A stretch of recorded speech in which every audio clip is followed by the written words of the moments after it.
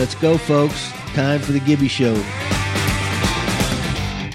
How you doing, baseball fans, and welcome to another edition of the Gibby Show, presented by Miller Lite, the official beer of Major League Baseball and the Gibby Show. I'm John Arezzi.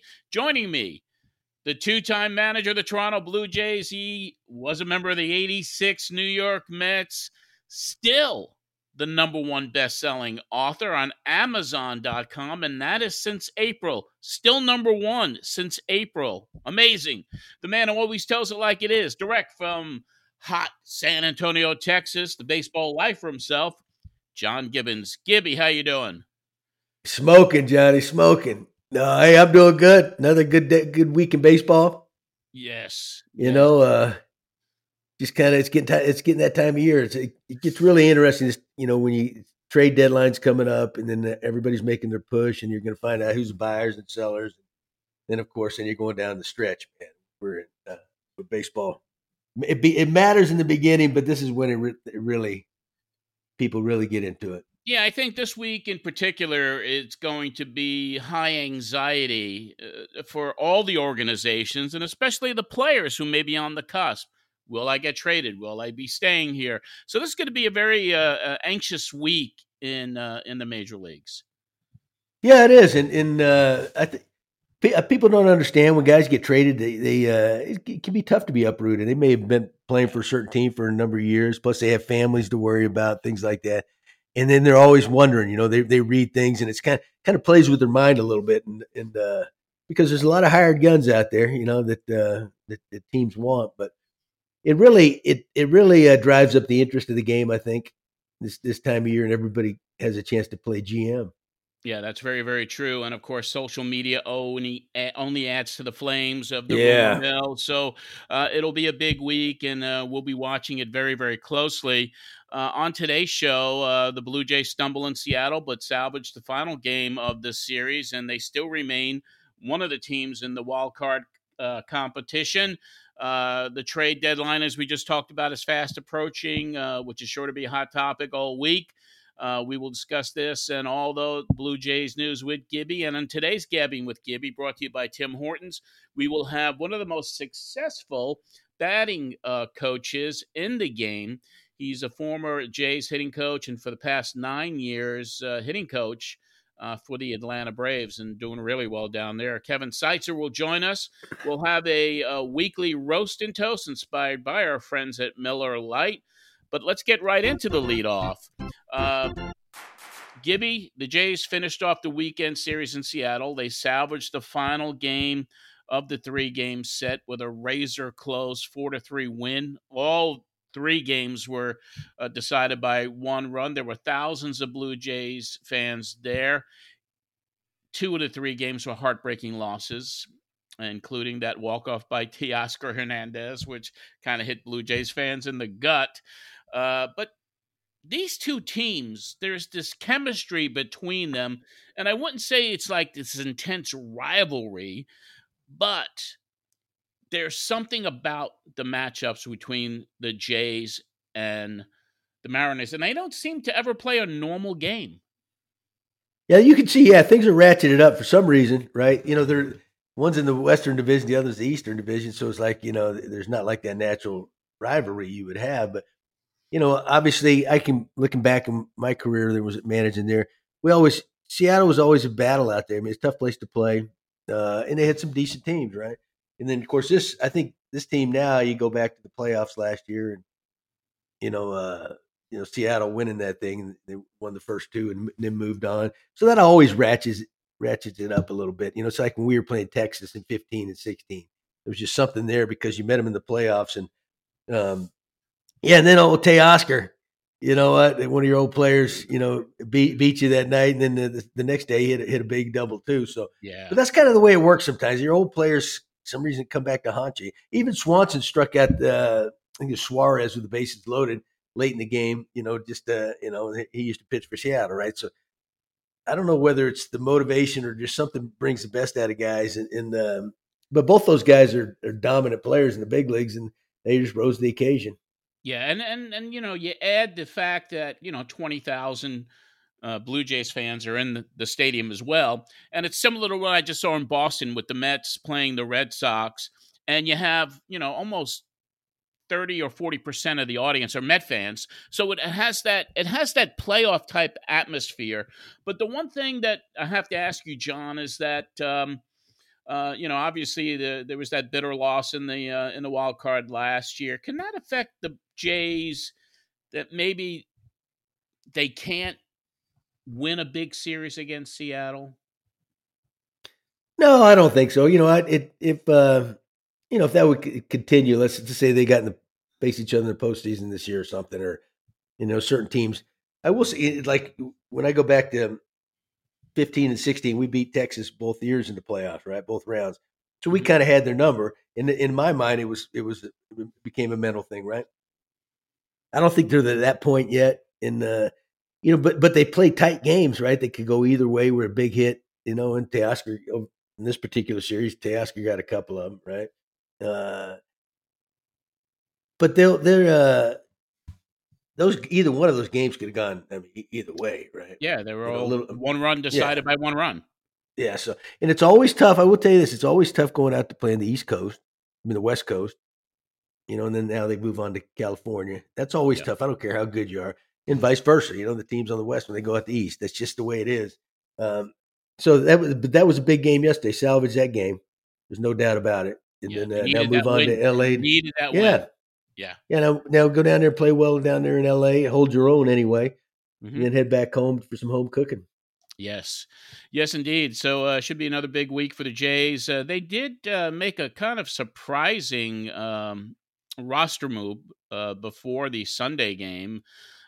Nate Pearson was optioned to AAA, and that made way for lefty Genesis Cabrera, who was acquired on Friday from the St. Louis Cardinals.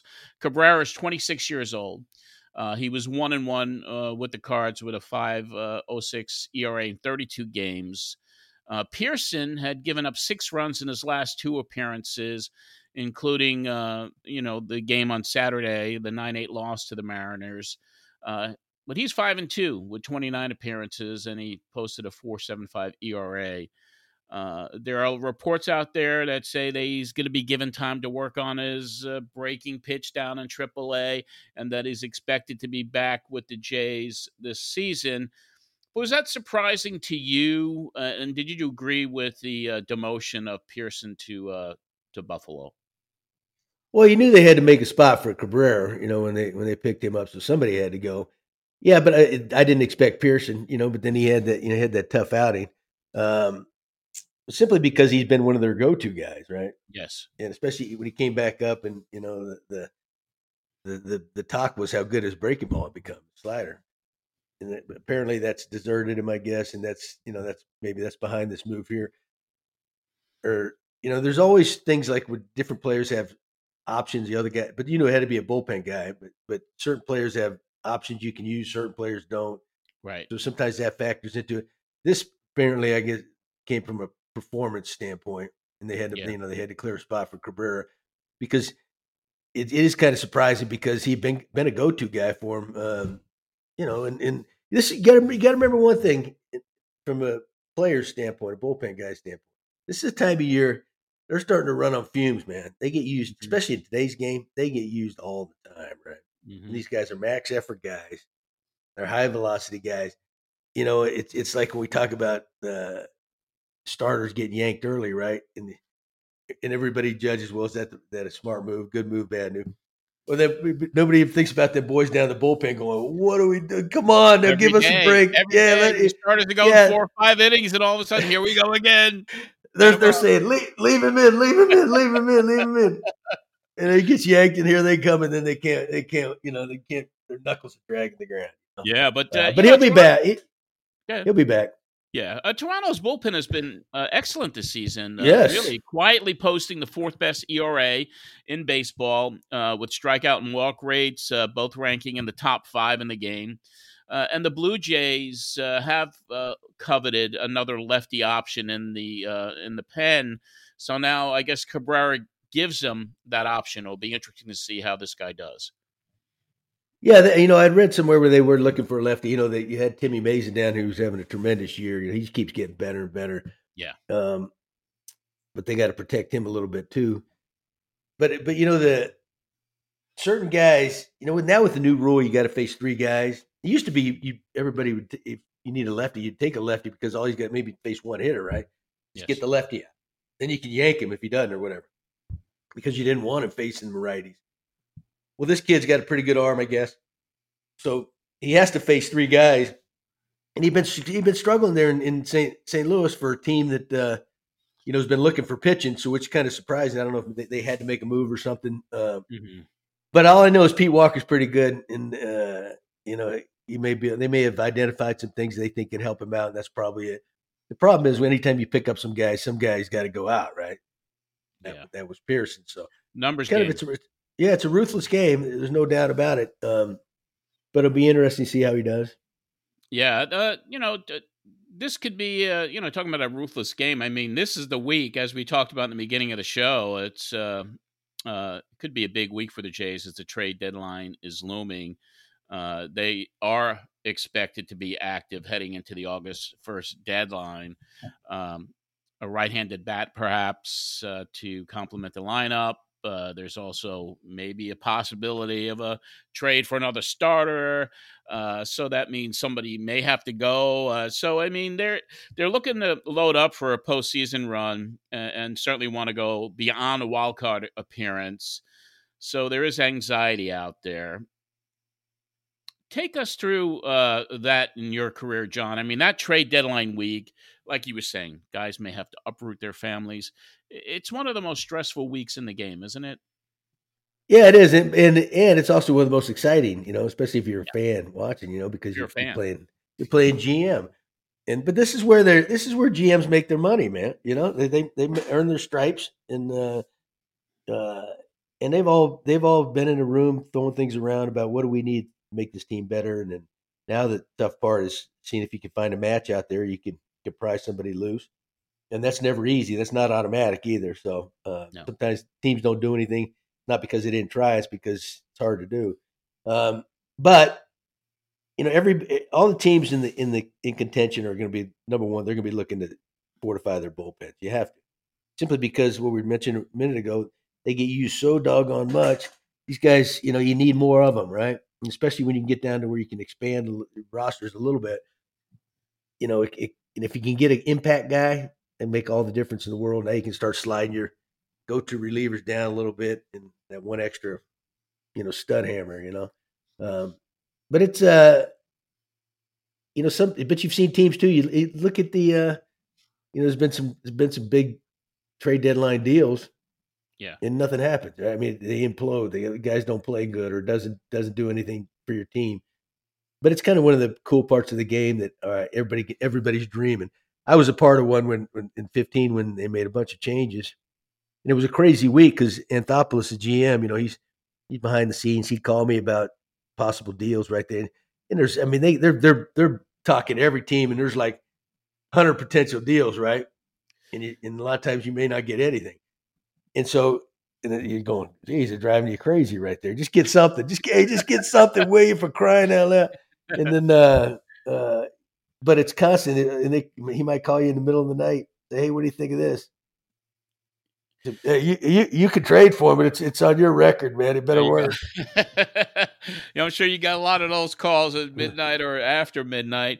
But another thing that may be complicating things is that joining the Blue Jays this week, Ryu is coming back from the long injury, and that's going to add more depth. But he also create a logjam with the starters. And who do you think Ryu's impending return affects the most in the Jays' rotation? No, that's a great question. It really is. They can. Everybody says we can never have enough. That's true, but there comes a time where you got to decide who's doing what. Whether they may go to six man, I don't know. I've never been a fan of that. I think that these guys starters need a break, but sometimes you throw them out of whack with that extra day, right?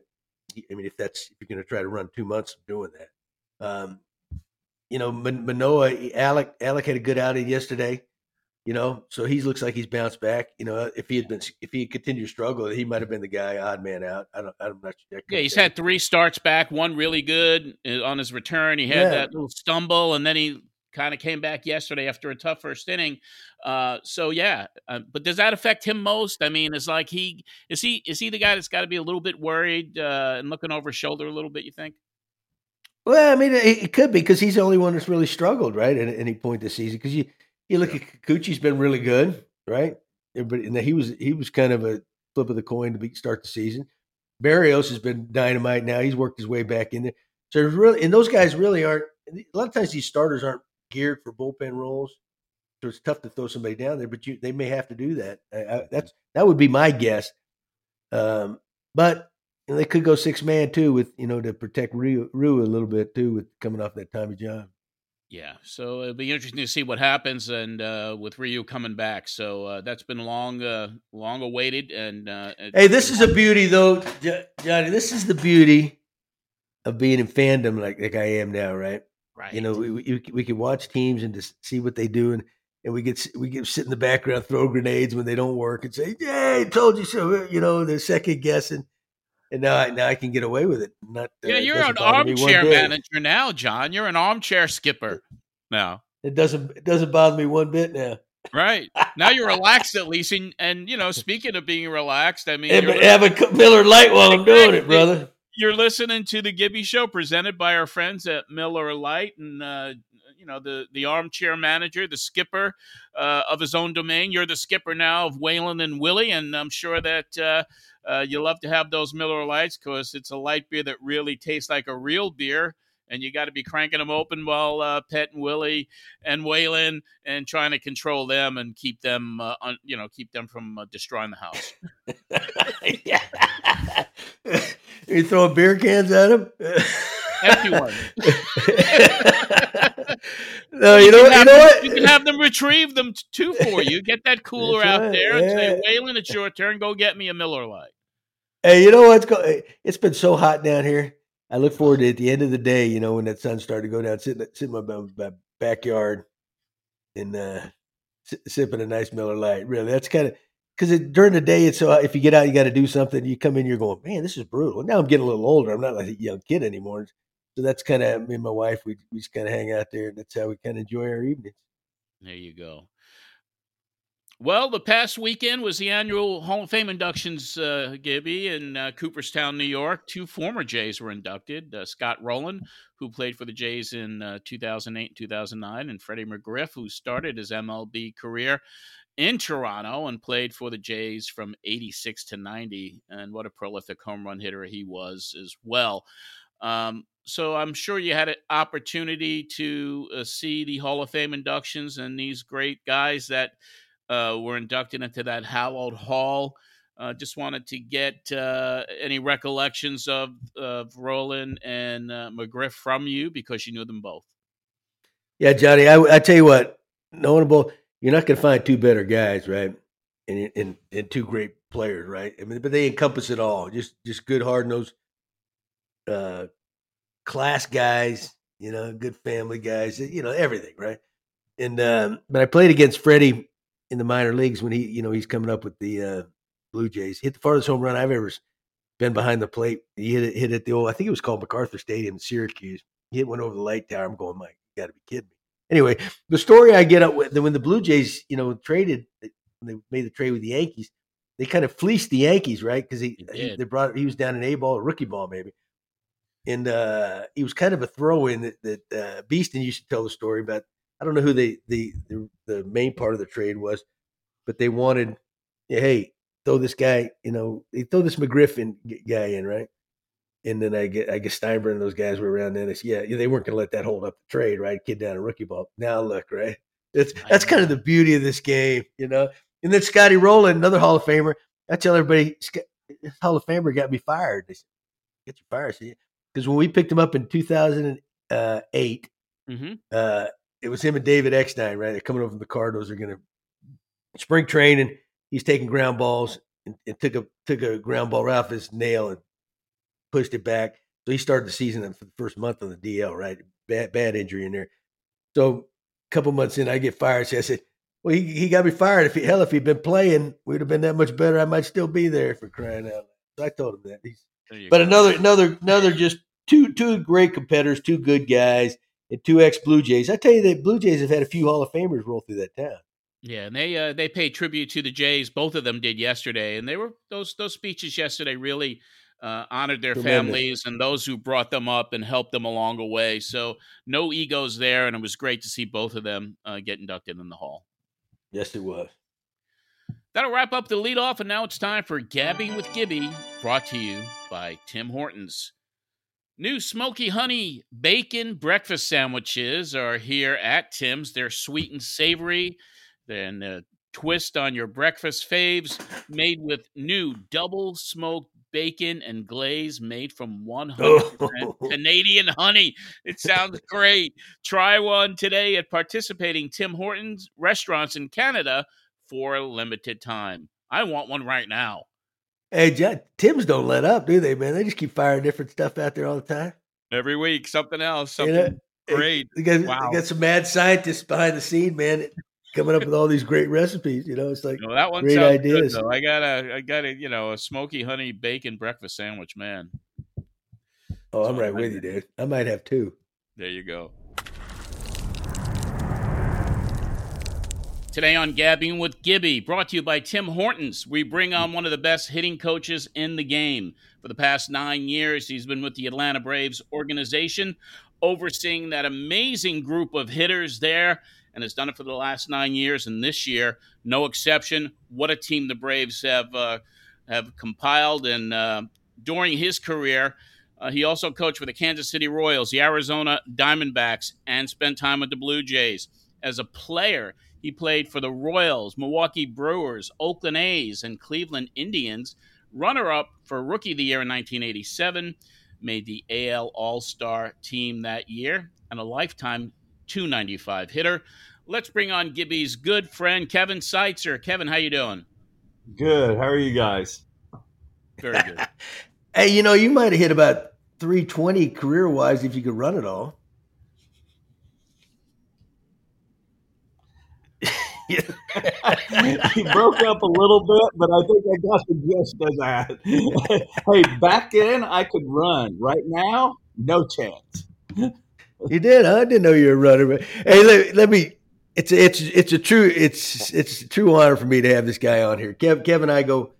Well, when I got fired my first time from Toronto, I went to work as a bench coach in Kansas City.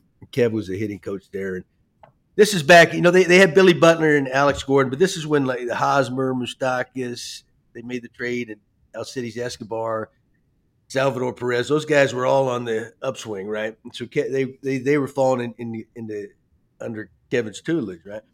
And then I end up getting fired there again. That's it. See what the common theme is? I get fired everywhere. So I left, and then eventually I come back to Toronto, and we brought Kevin with us, and then he spent a year there, and then his old Sherholtz, and was it Sherholtz in from Cleveland, John Hart. John Hart, Yeah. were Yeah. running the Atlanta Braves, and they brought him over there and gave him some security. We couldn't do that in Toronto, and they offered that to him, so he left. But I just want to tell you, I've never been around a hitting coach more thorough, cares more for his guys, works harder than this guy's. And he wears it on his sleeves, man. Winning, it's all about winning.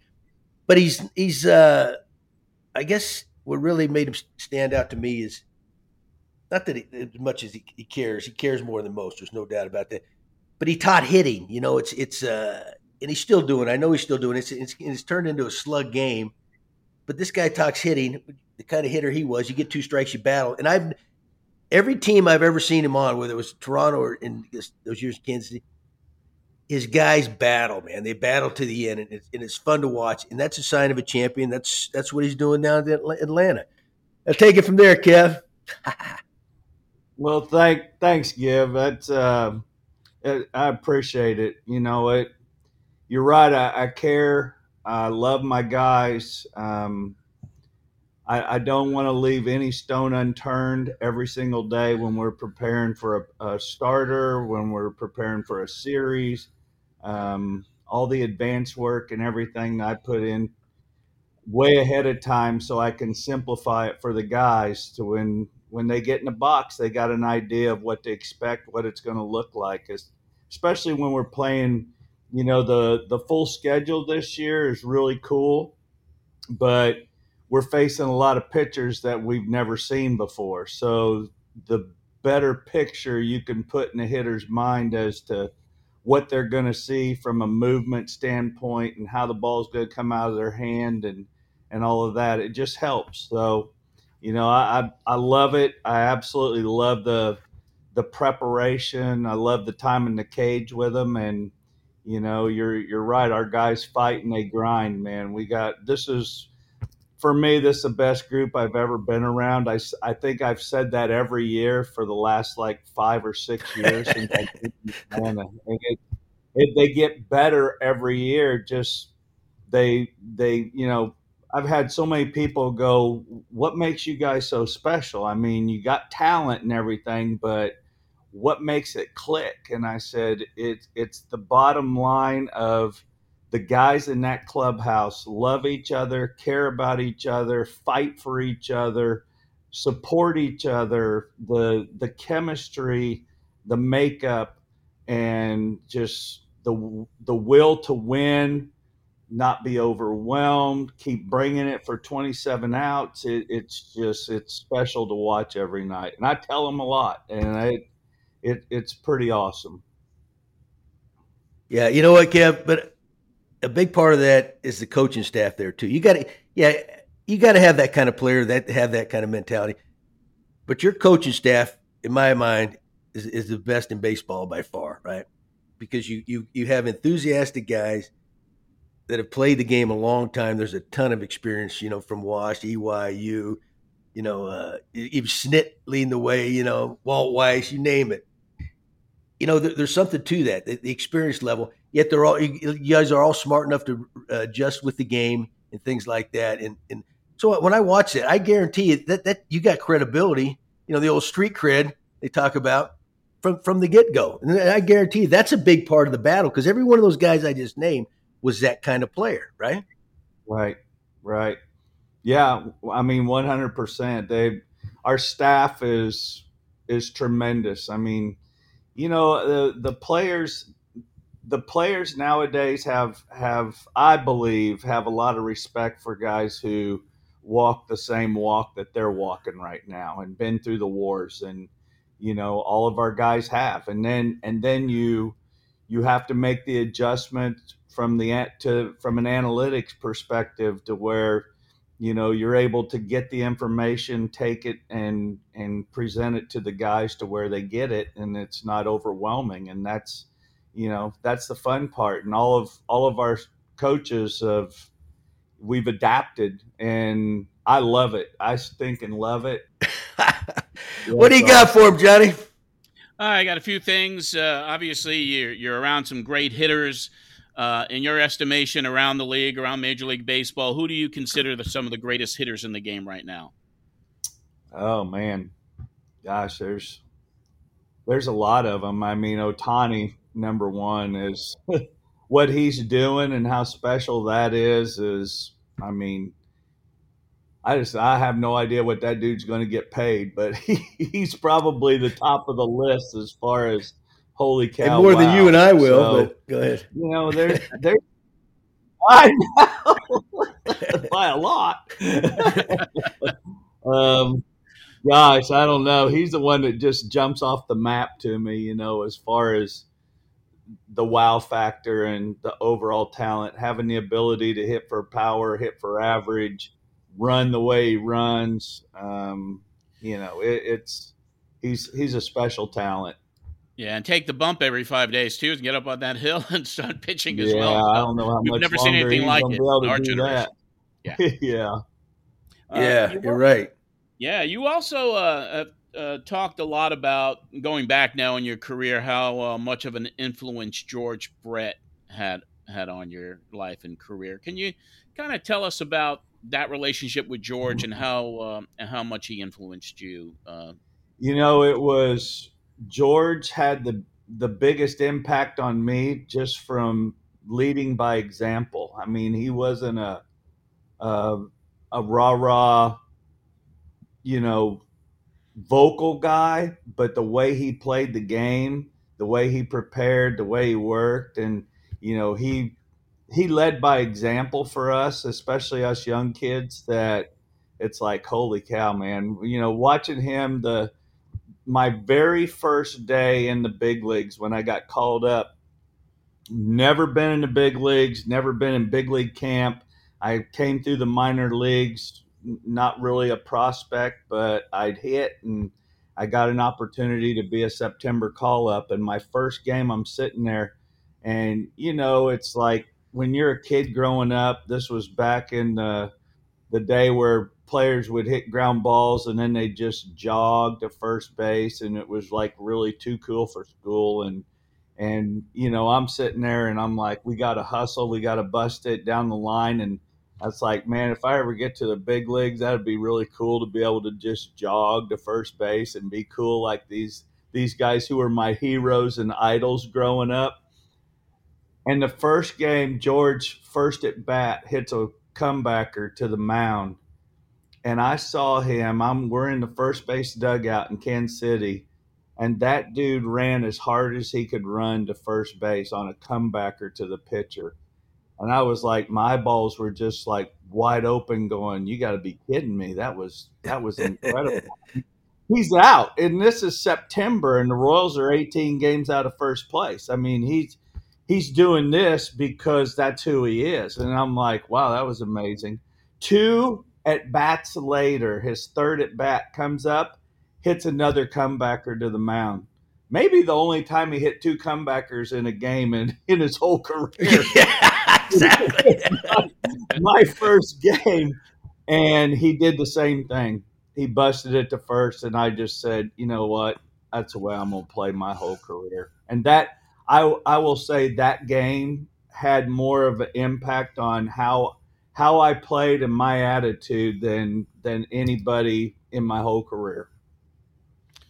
Hey, I want to know who the pitcher was, man. Sign that guy. If he could get George to tie George up and hit 2 bouncers back at the mound, man, that's the guy you want. I don't even remember.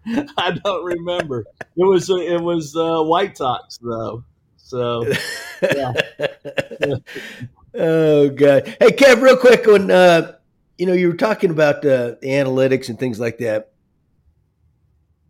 You got so many different personalities on your team. It is in preparing these guys, for I'm sure they all want different type information, different amounts of information. Yep. In the way the game is nowadays, it's you're lucky if you get 5 innings out of a starter, right? You're right. There's a good chance you're facing 3 or 4 more guys. Yep. Yeah. Every guy wants something different. I mean, there's a couple of guys who want as much as you can give them, and then there's some, just give me a little of this and this and this, and then there's some who just go, I want to know what his velo is on his heater and what's his 2 pitch, and I know who wants what, and that's every day we do our thing. When I have the first day of the series, we'll have our hitters meeting, and we'll go over the whole bullpen, show video. I do what their fastball velo is, and then their secondary pitches, and they just sit and watch the clips. And we have every pitcher in the bullpen throw 3 pitches of each pitch. So if he's fastball, slider, change, they're going to see 3 fastballs to a lefty, 3 fastballs to a righty, 3 changeups to a lefty, 3 changeups to a righty, and then 3 sliders to a lefty and a righty. So they get to see all the pitches of the bullpen, and all I've told them is what the fastball velo is, and then they see the movement on all the pitches. Well, then they got the picture in their head, and now when they come out of the bullpen, the last 3 or 4 innings, hopefully 5 or 6 innings that we're seeing relievers, that they got that shot in their head. Okay, yeah, I remember him. Here's how much the movement is on that slider, because here's the hard part for us /hitters, but really it's a picture that the fans don't understand. when the camera is sitting off center from center field, like a little bit more towards left most of the time, left center, the perspective of the movement of all those pitches is deceiving. So, for example, the only way that you're going to get true pictures of the movement is like we just came from Milwaukee. It's one of the best places to scout because you're dead on right behind home. And Atlanta's the same way.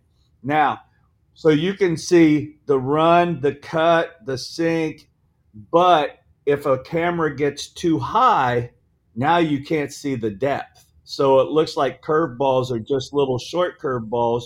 Well, then you get a lower camera angle, you go, holy cow, that's a lot bigger curveball than I thought. And then when it's over towards left center, the right-handed slider looks like it's a little bitty thing, and the left-handed slider looks like it's breaking 5 feet.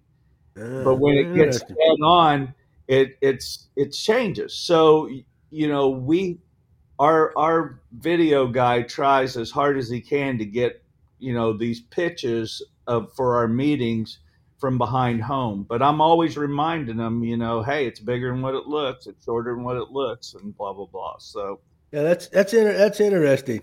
It's funny. I don't know why they brought back a memory. I can't remember who it was when we were together in Toronto.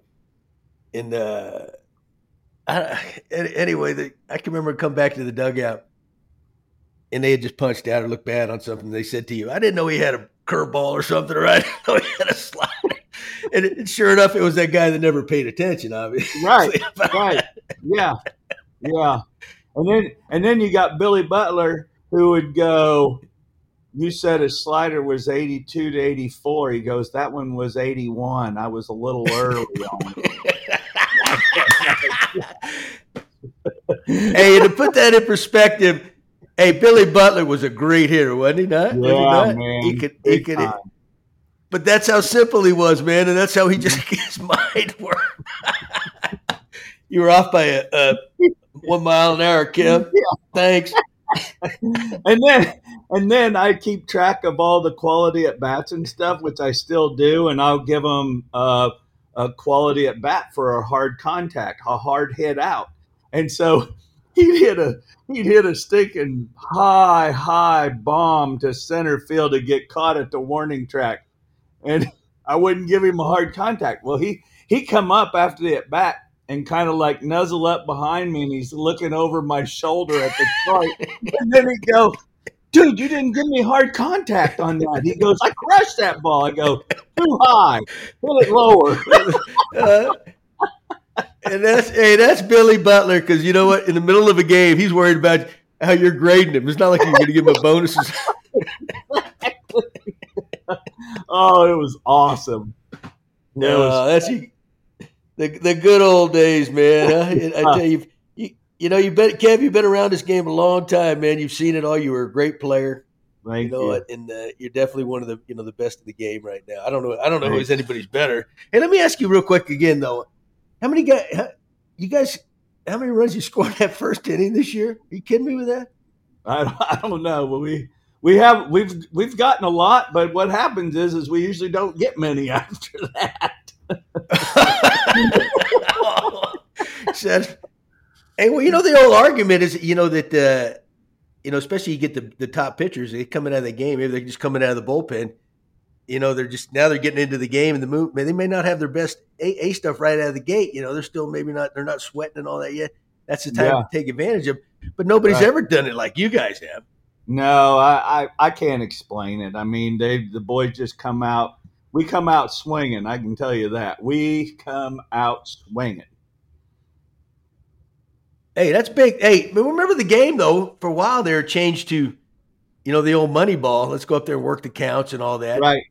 And then there was your old timers. The argument was, no, you got to be aggressive, right? And it's a lot of it has come back to being aggressive again, I think. Yeah. So my first, I don't know, 6 or 7 years as a hitting coach, it was, hey, we got to grind the starter. We got to get the pitch count up so we get to the bullpen.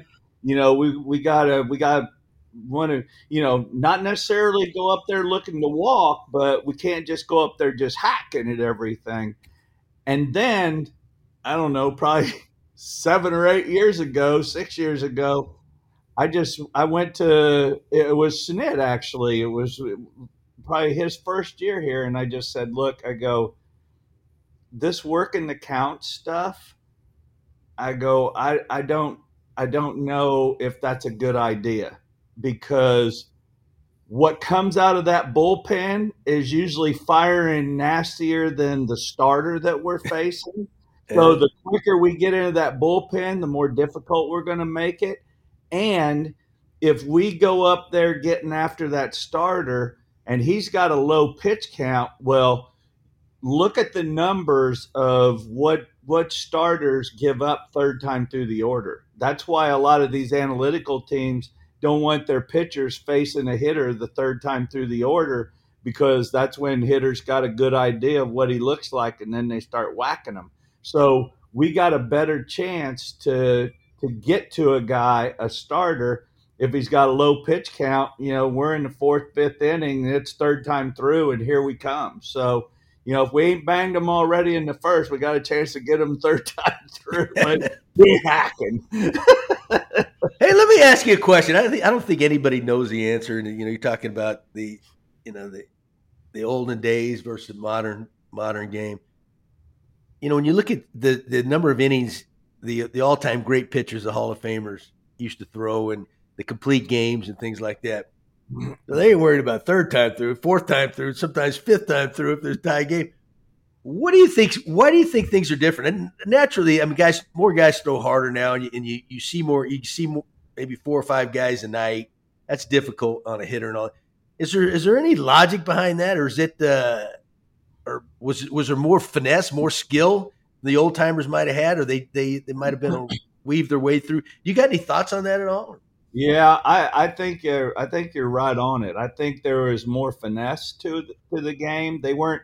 I mean, now it's like you got max effort to almost max effort on every pitch that these pitchers are coming out when they get on the bump, and then you got these pitchers that have been, I don't want to say catered to, but they've been on pitch counts their whole life growing up. And so they never have the ability to do two things: that's get stretched out and be able to command pitches to where you don't have to max effort in order to get hitters out. All you got to do is hit spots. Well, people don't focus on hitting spots anymore.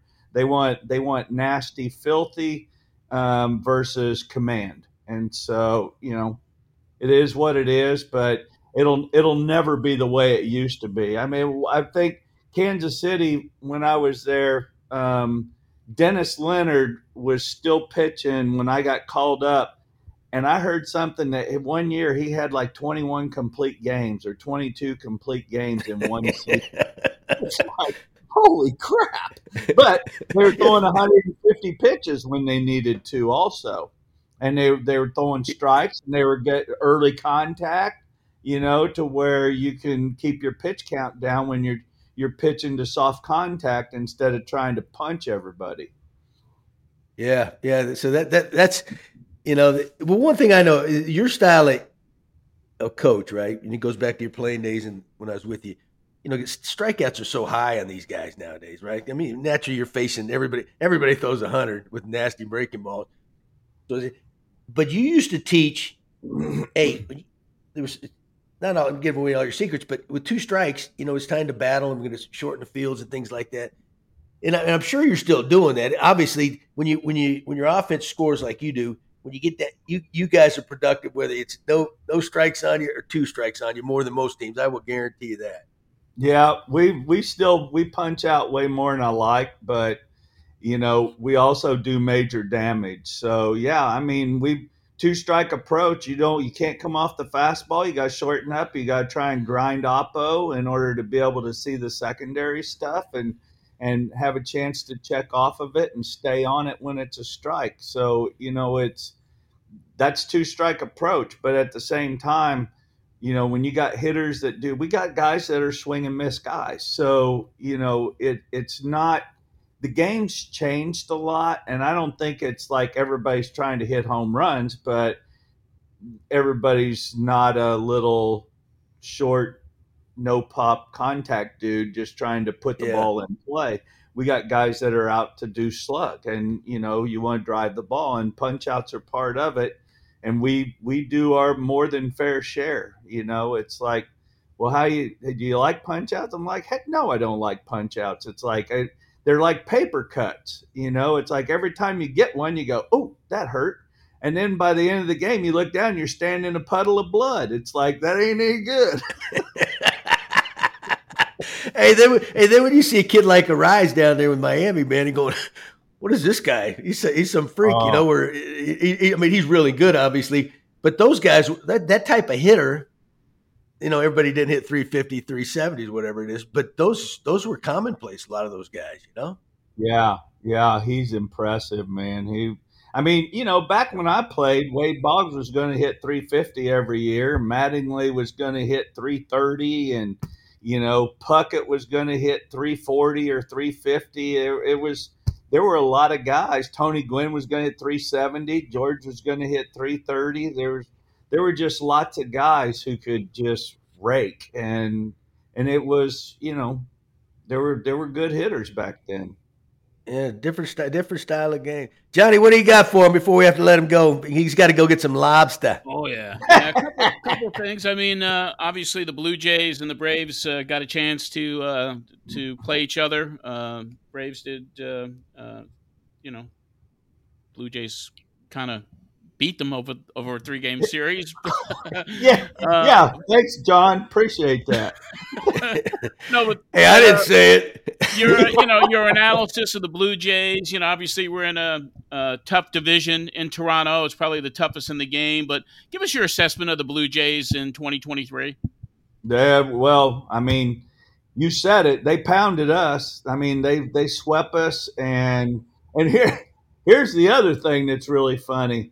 Austin Riley, after we left that series, he goes, every year, he's like, over the last 4 years, he's like, I've never won a game against the Blue Jays. And I'm like, really? He goes, well, you haven't either. And you said, hey, don't ask me. Don't tell me that. Tell Snitker that. He's counting. I'm like, I didn't realize we hadn't won a game since Austin had been in the big leagues. Wow. And it's like, they're tough, man. They got good pitching. They got a really dangerous offense. They fight, they grind. There's a lot of similarities to us. They may not have the thunder that we have from a home run standpoint, but they got some dangerous dudes in that lineup that, and then you got a couple of guys that are having tough years, but they're still scary in the batter's box. So I love that team, man. I watch them. I follow, and it's they're a fun group to watch. It would be a great matchup at the end of the season, wouldn't it? In the World Series? Yes, sir. I think we might win our first one for a while. Hey, I actually picked that at the beginning of the year to meet, a little bit of a homer too, because I'd spent all those years in Toronto, and I just finished working for Atlanta, so I had to be a homer, There you could go. happen though. Smart men could pick that. Please, God, let it happen.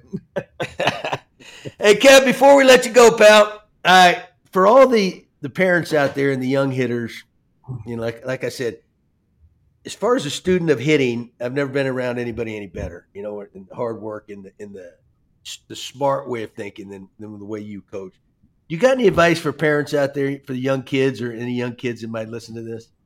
Yeah, so this is for little kids. I had indoor baseball training facility for 21 years with Mike McFarland. We did lessons, instruction, and all of that before I got back into coaching in the big leagues. And so we would have our lessons, and but up until like 10 or 11 years old, parents would say, give me a piece of advice. I mean, what should I focus on with my kids? And I'd say 3 things.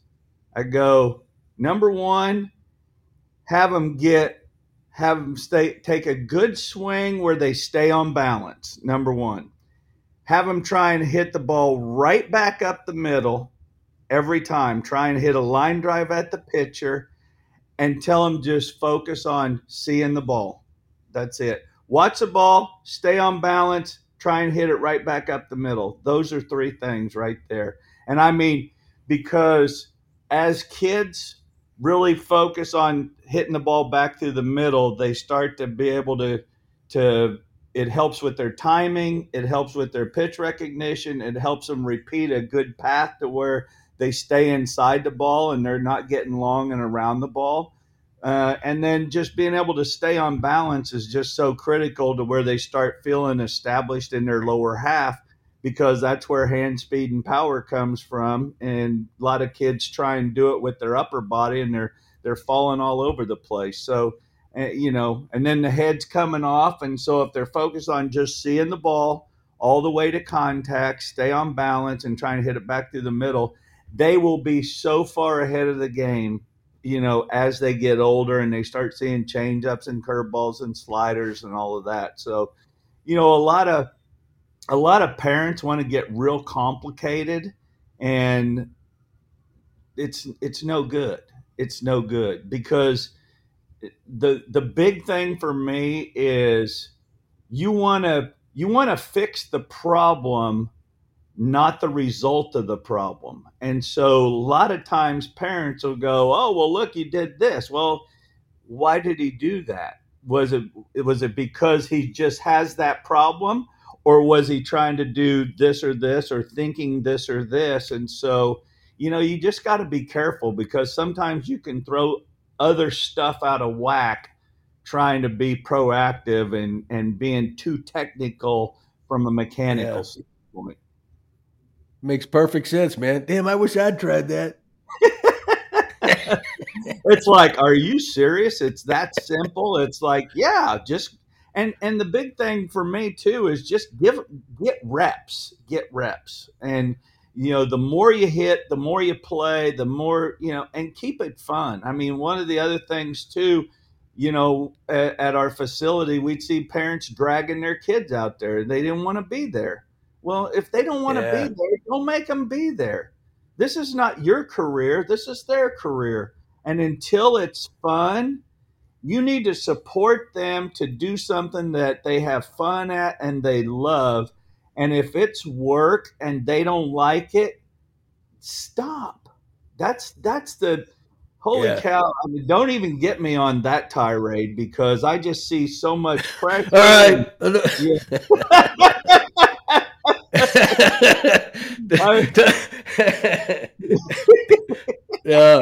Kevin, hey, that is so true though, man. Because I'd even go back and watch games when my kids were playing. I would go down the right field line and watch a game, because I couldn't sit there and listen to what all these parents were saying. I'm going, right. Man, no wonder the kids hate the game, man. All they want to do is get a couple of bats and then go get an ice cream afterward. That's all they're worried about. You're killing them.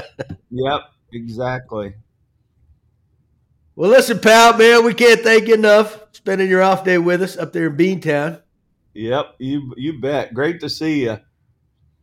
Hey, and now you're going to get out and get you a nice meal tonight? Is Snicker buying you guys or what? No, he took us out in Milwaukee the other night, so he's taking or in Milwaukee, go to a Waffle House up there instead of one of the big fancy seafood restaurants in Boston. We went to Eddie Martini's that had really good seafood and steak. It was really good in Milwaukee. In Milwaukee? Yeah, that's pretty close to the ocean. Yeah, it was good.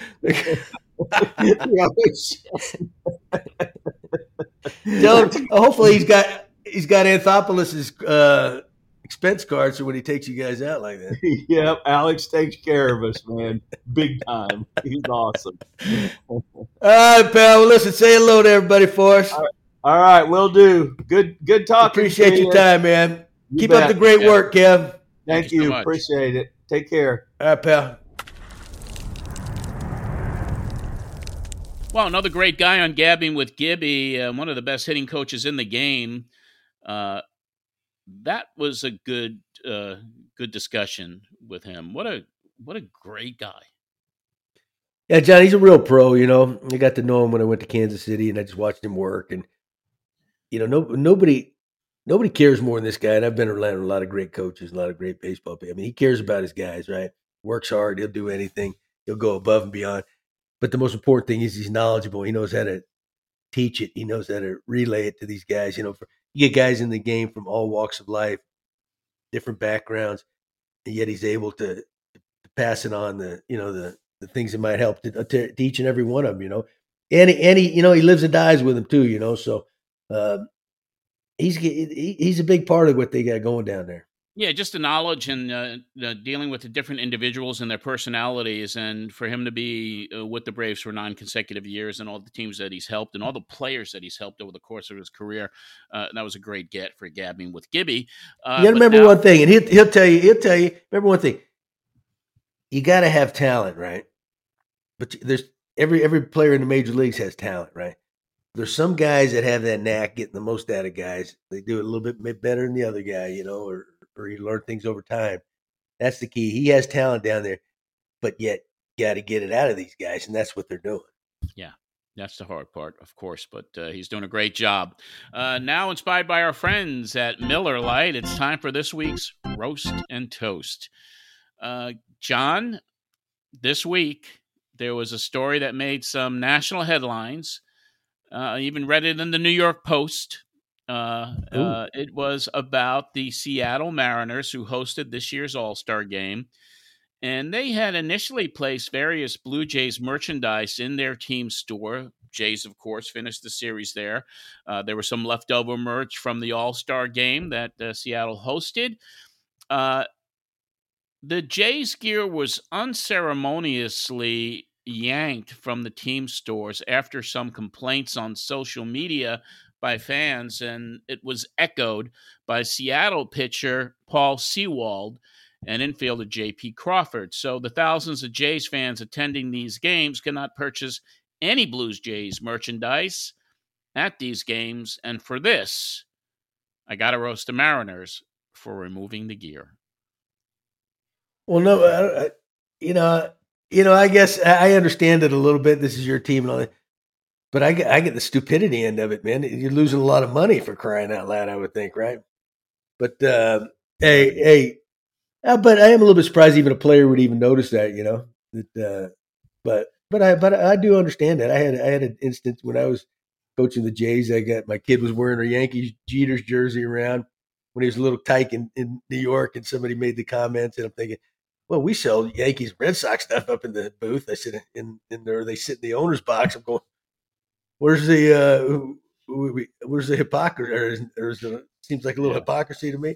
So I don't even know how I feel in that, other than you're losing a lot of money anyway. But I guess they got to pay these guys so much money. The players, they could have used some of them. Yeah, I never found it disturbing to see other teams, because I mean most of the team stores around the leagues, I mean they have MLB gear that it's sometimes outside of the teams that are playing there. You got to remember, social media fueled the flame on that one. Oh yeah, but you got to remember, a big part. You get fans from all over, all different parts of the country that root for different teams, right? And this is their chance to come, and obviously the Blue Jays, they come out there, but I'm sure so are they going to? I'm sure they're going to take. They must have Ohtani and Trout jerseys too in their. So are they going to take that stuff down? Or everybody wants that. Whoever's complaining, it was a Seawald. He might get traded, man. They say this key's more of a problem than he is. Yeah, I was never a fan of his. He's costing us money. I was never a fan of his when he was with the Mets. Let's put it that way. Oh, he's an ex-Met, huh? Yeah. That's almost everybody is. We're going to toast somebody that also is an ex-Met, but this is a really cool story. Jay starter Chris Bassitt and his wife Jessica announced that they will support the Jays Care Foundation with their new Bassitt's Pitch-In program. And this is really cool, Gibby. The Bassitt family, they will donate $10,000 to Jays Care each time the Jays win on a day when Bassitt pitches. And they made it retroactive to opening day already. So to date, they've now generously donated $130,000 to the foundation, Wow. which enhances the mental and physical health of young people in under-resourced communities around Toronto. This year, over 1,000 kids are participating in the program. And for this, we both happily toast Chris and Jessica Bassitt. Yeah, it just tells you about the both of them right there, right? Jay's Care has always been big up there. I think it was Melinda Rogers who ran it. And every year they'd have a big gala do promotions, and a lot of players would donate time or financial stuff. But I never seen it doing that big, So it's, man, that's pretty impressive, So good for them. You know what? We had him on the show. You could tell what a quality guy, a caring guy he was, and that this doesn't surprise me at all. To tell you the truth, yeah, he said that pretty impressive. When he first came to the team, he wanted to do something for the community, and this foundation really resonated to him and his wife, and they decided to do this, and it's a great program. So yeah, we tip our hats and give him. Oh yeah, well, Jay Scare does a lot of good stuff up there, all over the country, and yes, that's their big thing. So hey, what a great salute. Exactly. Well, we'll have another roast and toast inspired by our friends at Miller Lite next week. And Gibby, that's going to wrap up this edition of the Gibby Show. For John Gibbons, this is John Arezzi. We will talk more baseball with you next week right here. Have a great week, everyone, and go Blue Jays.